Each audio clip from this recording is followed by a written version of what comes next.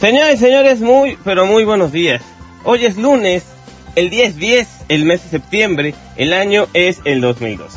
Yo soy Brisno, el fantasma negro, amo y señor del inframundo del ciberespacio, y ustedes están escuchando el capítulo 26 del podcast del fantasma negro.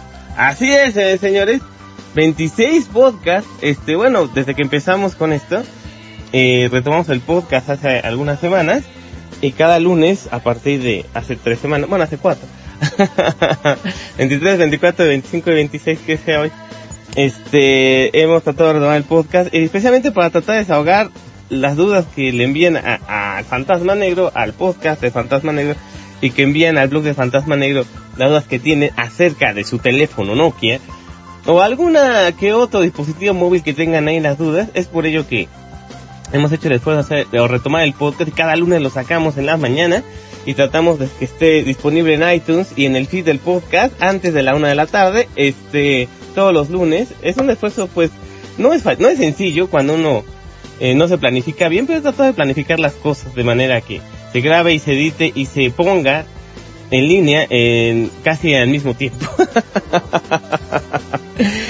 De veras, muchas gracias por estar escuchando nuevamente el podcast de Fantasma Negro, a todos ustedes que se han suscrito, a todos ustedes que lo han descargado y que me siguen de cerca. Muchas gracias, de veras. Ustedes saben que tengo mal humor, y más cuando me escriben o me ponen las mismas cosas, o a ustedes no les gusta leer. Yo estoy más que seguro, como les decía yo en anteriores episodios del podcast del Fantasma Negro, que a ustedes no les gusta leer, pero sí para nada.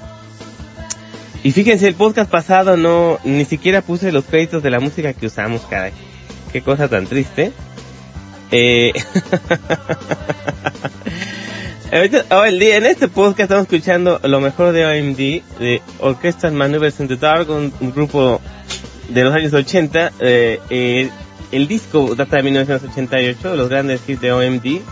Estamos escuchando Electricity, después vamos a escuchar Secret, If You Live, So In Love, Messages. Si ustedes no las han escuchado o no las reconocen, no se preocupen, ahorita que las escuchen van a saber cuáles canciones son.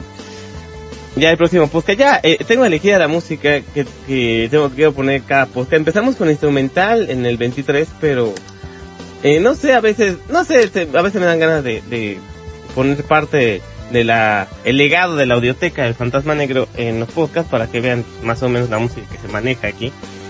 Vamos por los 40 gigas de música elegida. Ustedes dicen, sí, 40 gigas de música no es mucho. En mi iPod, en mi iPhone cabe más. Sí, pero pura basura que tienen. Es lo que yo le estaba alegando el otro día a los escuchas del show de Fantasma Negro, que por cierto no aumenta la audiencia de el Consultorio Tecnológico, que es los lunes. Hoy tenemos Consultorio, no se lo pierdan. Hoy lunes a las 21 horas, 9 de la noche, en alternativaradioh.com, el Consultorio Tecnológico del Fantasma Negro, aquí en Alternativa Radio. Y tiene más audiencia que el show de Fantasma Negro en sí, que es todos los viernes y sábados, igual en Alternativa Radio a las 9 de la noche. Y eso que tiene secciones especiales y tiene un montón de cosas. Los viernes tenemos viernes de video, los sábados tenemos la butaca fantasma. Hace un montón de cosas, las noticias y los comentarios, pero les vale gorro. Qué raro, ¿no? A lo mejor porque son los peores días para transmitir, pero yo me aferro a seguir transmitiendo los viernes y los sábados en la noche, completamente en vivo, y ningún programa es grabado. De las tradiciones que tiene... ya me piqué con esta pluma para andarla mordiendo,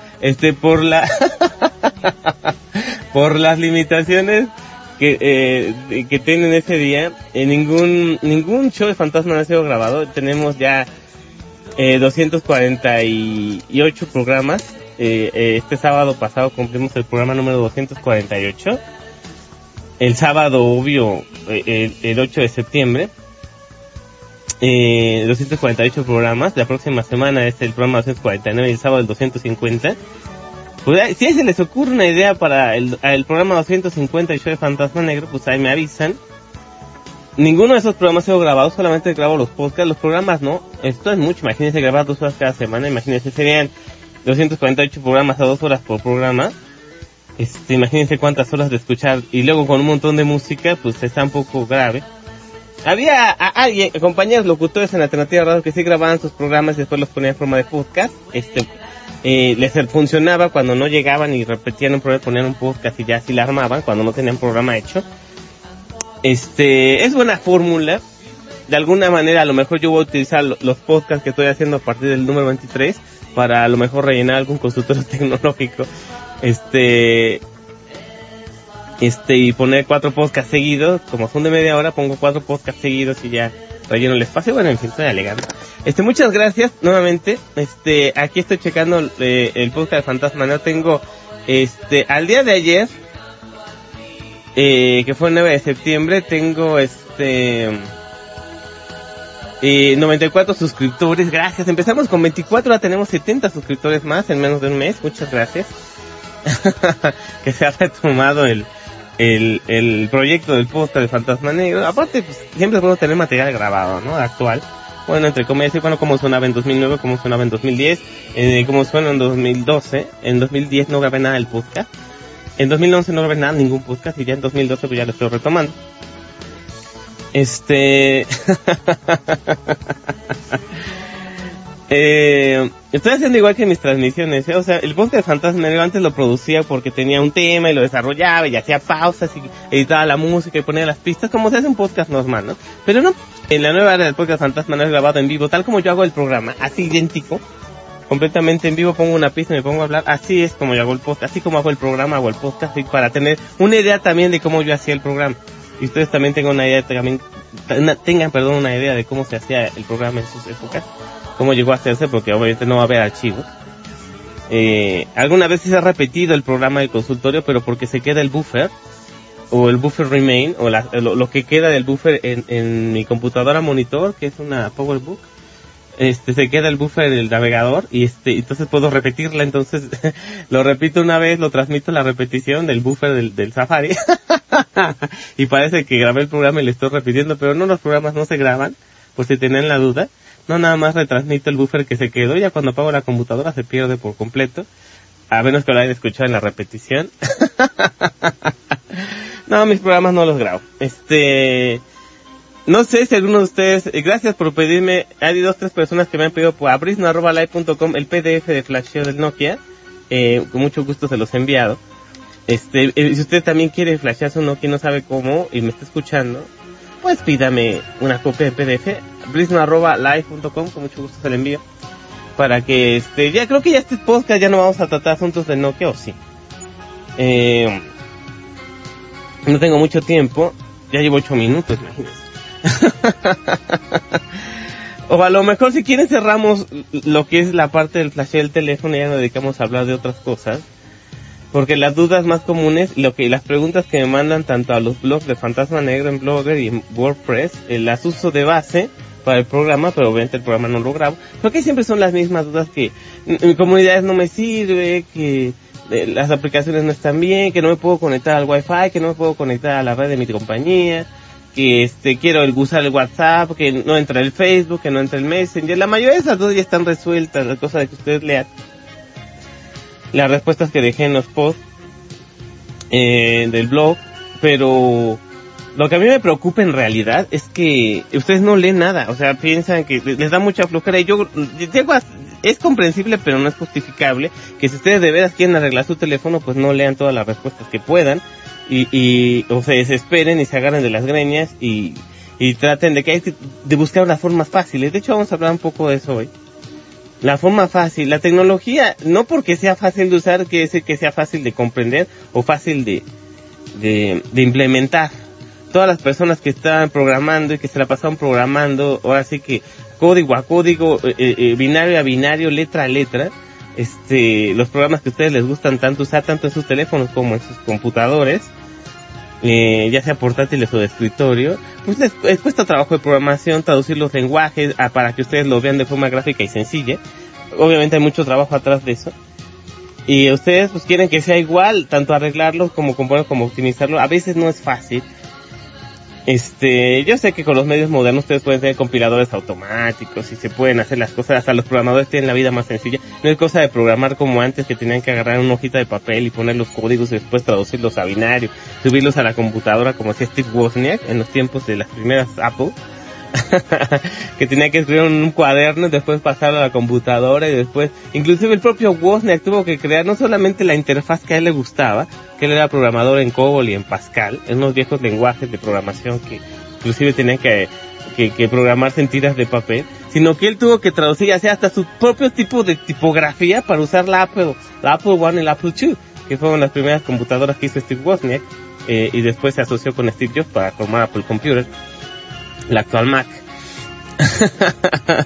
No son esos tiempos, ya sé que no estoy hablando de hace los 40 años, pero de todas maneras cuesta trabajo y ustedes no se toman ni la molestia de ver cómo puedo yo arreglar el teléfono, o cómo yo puedo arreglar el dispositivo, el programa que no me funciona, o por lo menos averiguar cómo está hecho, a fin de que yo pueda acercarme más y sea más obvio arreglarlo.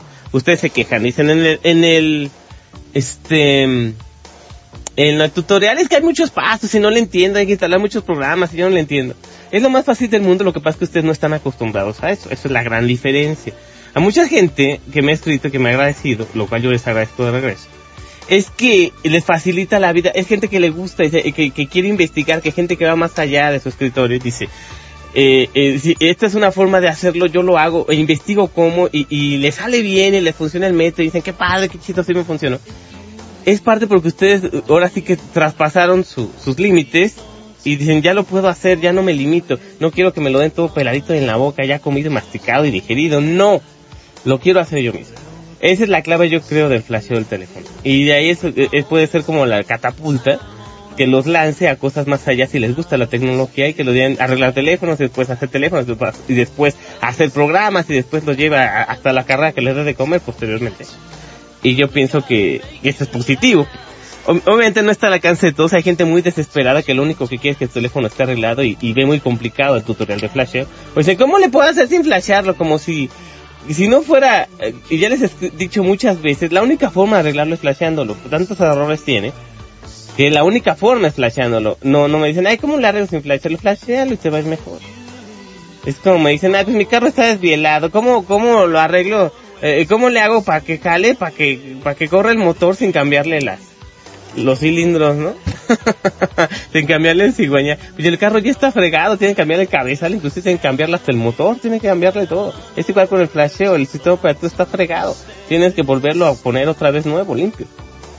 A ver si con esta analogía ustedes entienden un poquitito mejor cuál es tanto el éxito como el fracaso que tienen algunas personas este post, porque dicen, esto es muy complicado, esto es muy técnico, esto es muy avanzado. Y otra persona que dice, no, es fácil, la cosa es que te pongas a hacerlo y ya, las instrucciones están ahí. Esa es la gran diferencia. Lo que yo he notado en estas muchas visitas al blog de Fantasma Negro, de hecho, me gustaría, tenemos 94 suscriptores a este podcast, pero no fue sencillo, es porque ustedes se interesan.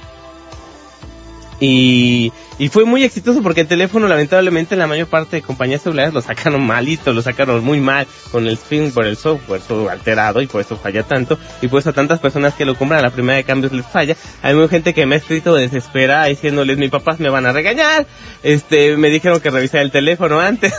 No es un fallo de que esté mal hecho, es un fallo de que el software está mal, simplemente hay que sustituirlo y después implementar las cosas. Por ejemplo, a la fecha, tenemos 112.704 visitantes al blog de Fantasma Negro. Eso nada más el de Blogger. El de WordPress tiene 54.278 visitas, la mitad, y eso que el blog de Blogger lo habilité como un espejo. El blog de WordPress, perdón, lo habilité como un espejo del de Blogger, y tiene la mitad de visitantes que tiene el de Blogger. O sea, es una de las páginas más consultadas en internet con respecto a teléfonos Nokia. Inclusive le hemos ganado a comunidades Nokia, le hemos ganado a todos los blogs de Nokia en español, le hemos ganado a flashea.com. Desde el transcurso del mes de febrero hasta el mes de septiembre le hemos ganado en visitas, en un margen de 20,000 visitas a una. Con respecto a este teléfono, lo cual me da mucho gusto. No me lo esperaba yo. O sea, alguno que otro geek burro que busque en internet cómo arreglarlo, pues lo va a hacer. Sin embargo, hemos ganado a las páginas líderes de Nokia, de comunidades en Nokia, de blogs de Nokia en español. Les hemos ganado por mucho. Y me da mucho gusto también que la gente pues vea el tutorial y le saque provecho y arregle los teléfonos y viva en la vida con un dispositivo que le va a durar 1 o 2 años, pero que lo tienen bien, lo tienen manejando bien sin problemas. Ahora, no quiero terminar esta parte sin decirles, ya estamos a mitad del podcast, La duda más trascendental que ustedes me escriben con respecto a su teléfono es: ya lo flashé, pero ya no puedo conectarme a los servicios telefónicos de mi teléfono, a mi red telefónica, nomás al Wi-Fi. Pues claro, el teléfono está limpio. Si ya lo flashearon y no pueden conectarse vía GPRS o vía 3G, hablen al número de asistencia de su compañía de teléfonos, hablen por favor, y ahí les soliciten que les manden mediante un mensaje de texto, o que se los dicten a mano, o como sea, las configuraciones de internet del teléfono. Es lo único que tienen que hacer para que ustedes recuperen. Si quieren gastar dinero o tienen un plan de datos, pues recuperan su plan de datos o las contraseñas. El plan de datos no lo han perdido. Lo que perdieron fue la configuración de internet. Se los pueden mandar vía mensaje de texto. Lo único que tienen que hacer es hablar a su compañía. Pídanle: mi teléfono es tal, yo soy fundamental, mi modelo de teléfono es tal, mándeme las configuraciones de internet, por favor. Es lo único que tienen que hacer. Pero se les cierra el mundo, señor. O sea, me consulta toda clase de gente. Tanto gente que está dispuesta a aprender, o gente que sí sabe de tecnología, hasta gente que no sabe ni prender el teléfono, pero lo tiene en la mano, lo cual es un peligro. Es como el burro que tocó la flauta, ¿no? O es como una persona que no sabe manejar y le dan las llaves de una motocompresora o de un carro, una grúa y carro de un tráiler que transporta materiales de construcción, o una revolvedora. Es muy, muy peligroso para ustedes mismos y para la comunidad que los rodea, que no sepan usar lo que tienen en las manos. Sí les había yo contado aquí en el podcast Fantasma Negro, ¿no? O sea, un aparato de tecnología puede ser una bendición, una maldición, o un hito, o un salto cuántico en su conocimiento general. ¿A qué me refiero? A que, por ejemplo, hay gente que ha hackeado un aeropuerto completo, por ejemplo, en la Ciudad de México, que fue hackeada hace 2 años aproximadamente, la torre de control del aeropuerto internacional Benito Juárez de la Ciudad de México fue hackeada ahora cosa de 2 años. Así no busquen la noticia en internet, busquen en Google. Y el tipo que lo hackeó no usó una gran computadora en su casa, que estaba ahí con todas las redes a su alcance. Un gran hacker, no, lo hackeó desde un iPhone 3GS. Claro que es un teléfono que tiene muchísimas prestaciones, un gran teléfono, pero no pasa de ser un computador con un poquito menos tecnología que una netbook. Y lo hackeó. Entonces, digamos que puede ser mucho peligro, o ser un salto cuántico en su conocimiento tecnológico, que ustedes tengan un telefonito como el Nokia H303 y que ustedes sepan usarlo, ¿no? A lo mejor no pueden hackear un aeropuerto con él, pero sí pueden hacer muchas cosas. Hay muchas aplicaciones Java que están ahí esperando porque ustedes las bajen. Muchas aplicaciones que ya yo les pongo yo en mi página. Le pueden poner Skype, le pueden poner Shazam, le pueden poner Twitter, la versión nueva parece 40, le pueden poner Foursquare, le pueden poner el navegador Opera Mini, le pueden poner muchas cosas que son muy útiles para su vida normal. La aplicación Facebook para todos los teléfonos en español. Pueden ir a la aplicación, en Opera pueden ir a mfacebook.com, es hasta más bonito que la aplicación de Facebook para todos los celulares. mfacebook.com, que tiene como apariencia de iPhone, así está muy útil. Como ustedes quieran, no se cierren el mundo de que alguien no puede entrar y que me urge. Primero averigüen, conéctense al Wi-Fi, que se pueda conectar a cualquier red Wi-Fi. No se pueden algunos modems viejos, por ejemplo. Verifiquen que tengan buena señal, que el teléfono no delata, que estén bien configurados su internet, el de su compañía si lo usan, y si no, bórrenlo para que no le estén cobrando por el WhatsApp a cada rato. Y en este podcast voy a referirme, ya en los 10 últimos minutos que me quedan, voy a referirme a 2 cosas que me referí en el consultorio tecnológico de la semana pasada acerca de 2 aplicaciones. Ya hablamos pestes del WhatsApp, que ya no tenemos idea. Y solamente para recalcarlo, voy a decir: no usen WhatsApp en este teléfono. La aplicación es la peor. De todas las aplicaciones WhatsApp para todas las plataformas, la S40, como es la más básica, la más sencilla, y es Java, es la peor de todas. No tiene muchas opciones, no pueden borrar sus conversaciones a menos que borren el folder de WhatsApp, no pueden ver los perfiles de sus amigos. Si sus amigos no se han dado de alta en WhatsApp, no van a ver su teléfono, no van a ver su perfil ni su nombre. El teléfono guarda absolutamente todo lo que escriben, a menos que borren la carpeta, les digo. No se conectan, el teléfono les da falsas señales de alarma. Las palomitas de que ya reciben el mensaje, no es cierto, son cosas automáticas del programa. En un programa tan sencillo y tan ridículo, ¿cómo creen que va a saber si la otra persona ya recibió el mensaje? Es estúpido. Entonces, por lo mismo, esas palomitas de que dice que ya lo recibió son puras mentiras, nomás los mantienen ustedes en expectativa. Dice, oye, el WhatsApp me dijo que ya habían visto el mensaje. No es cierto. Las palomitas son aleatorias. Es un engaño. No crean que una aplicación Java de menos de 1 mega, con una tecnología ríspida y una arquitectura completamente boba, mal hecha y hecha con las patas. ¿Cómo creen que va a ser tan sofisticado algo va a avisar? Por el amor de Dios, ustedes se creen todo lo que les dicen. Bueno, no usen WhatsApp, es el consejo del fantasma negro de este podcast. Y el siguiente consejo, que me quiero tomar un poquito más de tiempo, es sobre Facebook. Ustedes se habrán dado cuenta que Facebook, con el transcurso de los años, implementa un poco más su seguridad, entre comillas, que no existe, y su apariencia. Todos se han quejado con respecto a cómo era el Facebook de antes, que era un muro y era muy sencillo, y la apariencia y las aplicaciones eran fáciles de implementar, pero por motivos de seguridad, de que Facebook era un portal de red social, la más famosa del mundo y la más gorda y la más habitada y la más transitada del mundo, y por la facilidad que tenía versiones anteriores para implementar aplicaciones, cualquiera puede hacer una aplicación. De hecho, yo tenía una aplicación de prueba. En 2010 tuve una aplicación de prueba, de finales de 2009, principios de 2010, una aplicación de prueba que se llamaba Consejos del Fantasma Negro. Llegaron a suscribirse, no sé, cosa de 500, 600 personas, y yo me daba cuenta que era una forma muy fácil de vulnerar la seguridad. Aunque no fuera amigo esas personas, o esas personas no me hubieran añadido como amigo, entre comillas, con que bajaran la aplicación o la usaran en sus perfiles, yo podía ver sus perfiles, sus fotos y todo. No había seguridad. Entonces decidí dejar por la paz la aplicación y borrarla de mi anterior cuenta de Facebook, la primera original, y después ya abrí otra, pero ahorita la que tengo actualmente, pero ni la uso, así que no lo intenten. Y todos estos huecos de seguridad de implementar aplicaciones, de ver los perfiles, por ejemplo, antes de 2011, uno podía entrar a cualquier perfil de Facebook, y si no había aceptado como amigo y la persona tenía cerrados sus datos, lo único que había hacer era hacerse amigo de un amigo de la persona que tuviera más derechos, o que tuviera más privilegios. Por ejemplo, yo me hacía amigo de un amigo de esta persona que no me aceptaba, y automáticamente podía acceder a su perfil porque era amigo del amigo. Después todo eso se hizo obsoleto y Facebook hizo una configuración muy muy cerrada de seguridad, entre comillas, en la cual solamente las personas que ha aceptado, no importa que sean amigos del amigo, la persona solamente acepta manualmente lo que puede ver la persona, aunque sea su amigo. De todas maneras no tiene mucho sentido. ¿A qué me refiero? Si la persona, por ejemplo, deja su perfil abierto, o no se desconecta de Facebook, o accede al chat de Facebook, por ejemplo, del dispositivo móvil, cosa que se han quejado muchos ustedes en el chat de Nokia, de Facebook, si se queda abierto todo el tiempo. Entonces, con el perfil abierto, hay muchas personas que simplemente con hacer un poquitito de ingeniería inversa, me refiero a que entran a su perfil de Facebook, y si está abierto el chat, empiezan a platicar con el chat con ustedes, y ya de repente por obras y artes de ingeniería inversa, le picando aquí y allá, tratando de mandar un mensaje, tratando de conversar por chat, pum, de repente se abre el perfil y ya pueden ver sus fotos y ya pueden ver lo que tienen habilitado en su perfil denominado público, aunque no sean amigos de ustedes y aunque normalmente esa persona no pueda acceder a su muro de Facebook. Entonces, digamos, para no hacerles el cuento largo, Facebook siempre ha tenido muchos problemas de seguridad terribles y hasta risibles, que yo me carcajeo de la risa de que ustedes piensan que Facebook es seguro. No es cierto.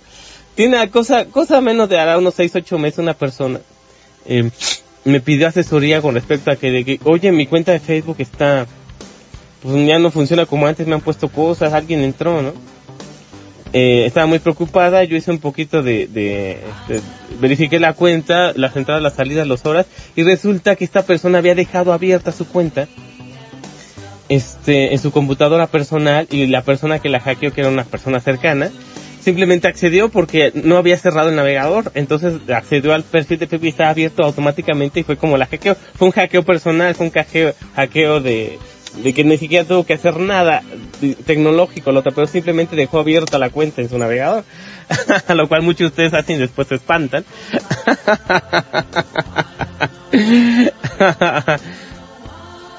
Y la otra manera, por ejemplo, es que ustedes vayan a algún cibercafé, a algún internet público, y tengan la cuenta habilitada por default, o usen Firefox en su versión de sincronización. La opción de sincronizar en Firefox, por ejemplo, que ustedes pueden entrar en cualquier lado si meten su clave, es muy peligroso.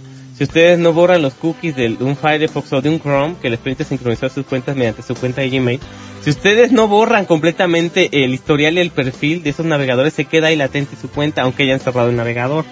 Otras personas pueden habilitar y ver y abrir el navegador y ver que está abierta esa cuenta, o está abierta su perfil de Chrome, de Firefox o de Facebook, porque le dejaron abierta la puerta a la gente. Así es como se los hackean. Dice, ay, es que me robaron mi identidad, fantasma, ¿qué hago? El robo de identidad, digamos, gente que tiene dinero, se da cuando dan todos sus datos personales en internet. No lo hagan. Si alguien requiere sus datos personales, por favor díganles que se los mandan, o que ustedes personalmente se los proporcionan, pero no los compartan por internet, mucho menos por correo electrónico y mucho menos por redes sociales. Hay gente estúpida que pone su teléfono, su número de telefónico celular en Twitter, en un tweet, o su dirección, fotos de su casa, fotos de su familia, la dirección donde ellos viven, la localización que les pide Facebook. No sé si se han dado cuenta de que pone dónde estoy cerca de Juan de las Perenganas, y no es posible que ustedes habiliten la localización en Facebook, que pongan las fotos de su perro y de su perico, de su madre y de su padre ahí. Y aparte pongan fotos diciendo, mira, aquí está mi casa, para que sepa exactamente cómo está actualmente, y su carro, y bueno, una gente tan idiota, tan estúpida, tan imbécil, como dice Yo Soy Dario, que de verdad da pánico solamente de pensar en que hay gente tan insegura. Manejen un perfil falso en redes sociales, es muy divertido, yo se los recomiendo. Manejen varios perfiles falsos, que sus amigos más cercanos sepan, tú eres fulano, qué padre. Está bien chida tu cuenta de Facebook, interactúen con quien sean, hagan lo que quieran con su perfil falso, pero no den datos reales, no sean tarados. Si tienen que intercambiar fotos con algún amigo del alma, pues mándenselas por otro medio. No la manden por Facebook, ¿cómo creen? Pero ¿cómo creen? Cualquier persona entra y ve sus datos, y qué, ustedes no les importa ser exhibidos como animales o de aparador, ahí como en la tienda de mascotas, ahí están unos perritos lamiendo el vidrio. Así están ustedes, ahí como perritos lamiendo el vidrio a ver quién les está viendo. Inclusive hay gente tan estúpida que sube videos o que intercambia videos, y hasta cierto punto hasta personales o muy personales, y los intercambian por Facebook. De veras que si les pasa algo así por ser tan imprudentes, se merecen todo lo que les pase. He dicho, todo lo que les pase porque hacen uso imprudente de redes sociales. Todo lo que les suceda malo, se lo merecen. Simple y llanamente. Señores, me da mucho gusto compartir con ustedes algo del Consultorio Tecnológico aquí en el podcast de Fantasma Negro. Este será el Consultorio Podcast número 4. Ya para la próxima semana, a ver si cambiamos un poquito el tema o tenemos algunas inquietudes. Escríbanme por favor a brisno@live.com. Cualquier duda que tengan del podcast, cualquier duda que tengan del Consultorio Tecnológico. Tenéis programas en Alternativa Radio, no se los pierdan. Todos los lunes a las 9 de la noche, el Consultorio Tecnológico en alternativaradioh.com, hora del Centro de México. Y también todos los viernes y todos los sábados igual a las 9 de la noche, alternativaradioh.com, el show de Fantasma Negro, el programa que este próximo sábado va a cumplir 250 emisiones. Los invito a la fiesta. ¿Cuál fiesta? A la gran pachanga que vamos a tener en alternativaradioh.com, completamente en línea. Nadie me ha visto ni me verá. Nadie sabe exactamente cómo soy realmente. Soy un espectro cibernético, no tengo rostro, pero sí tengo mucha voz y algunas ganas de ayudarles a ustedes a que su vida tecnológica no sea tan miserable. Este es el propósito del podcast de Fantasma Negro. Si quieren temas, escríbanme prisma@live.com. Si necesitan el tutorial del Nokia Asha 303 en PDF, también pídanmelo, se los mando vía correo con mucho gusto. Yo soy Brisno, el Fantasma Negro, amo y señor del inframundo del ciberespacio. Usted está escuchando el episodio número 26 del podcast del Fantasma Negro. Muchas gracias por descargarlo. Esto va a estar dentro de un poco de menos de 20 minutos en la red, a través de iTunes. Suscríbase en iTunes, búsqueme como Brisno el Fantasma Negro, o suscríbase al feed del podcast, feedburner.com/ el podcast del Fantasma Negro. Suscríbase al feed del podcast y en cualquier plataforma que usted use, Mac, Linux, o si usa Windows, pobre de usted, pero si quiere suscríbase. Siga padeciendo los virus de Windows. Y que le vaya muy mal y que le pase todo lo malo que le pase. Recuerde, todo lo malo que le pase en su computadora, en internet, en redes sociales, lo que sea, el 80% de la culpa es porque usted usa Windows. Guácala. Gracias, muchas gracias, le dice Brisno el Fantasma Negro, por escucharlo y por descargar el podcast de Fantasma Negro, número 26, por cierto. Y hasta el próximo podcast.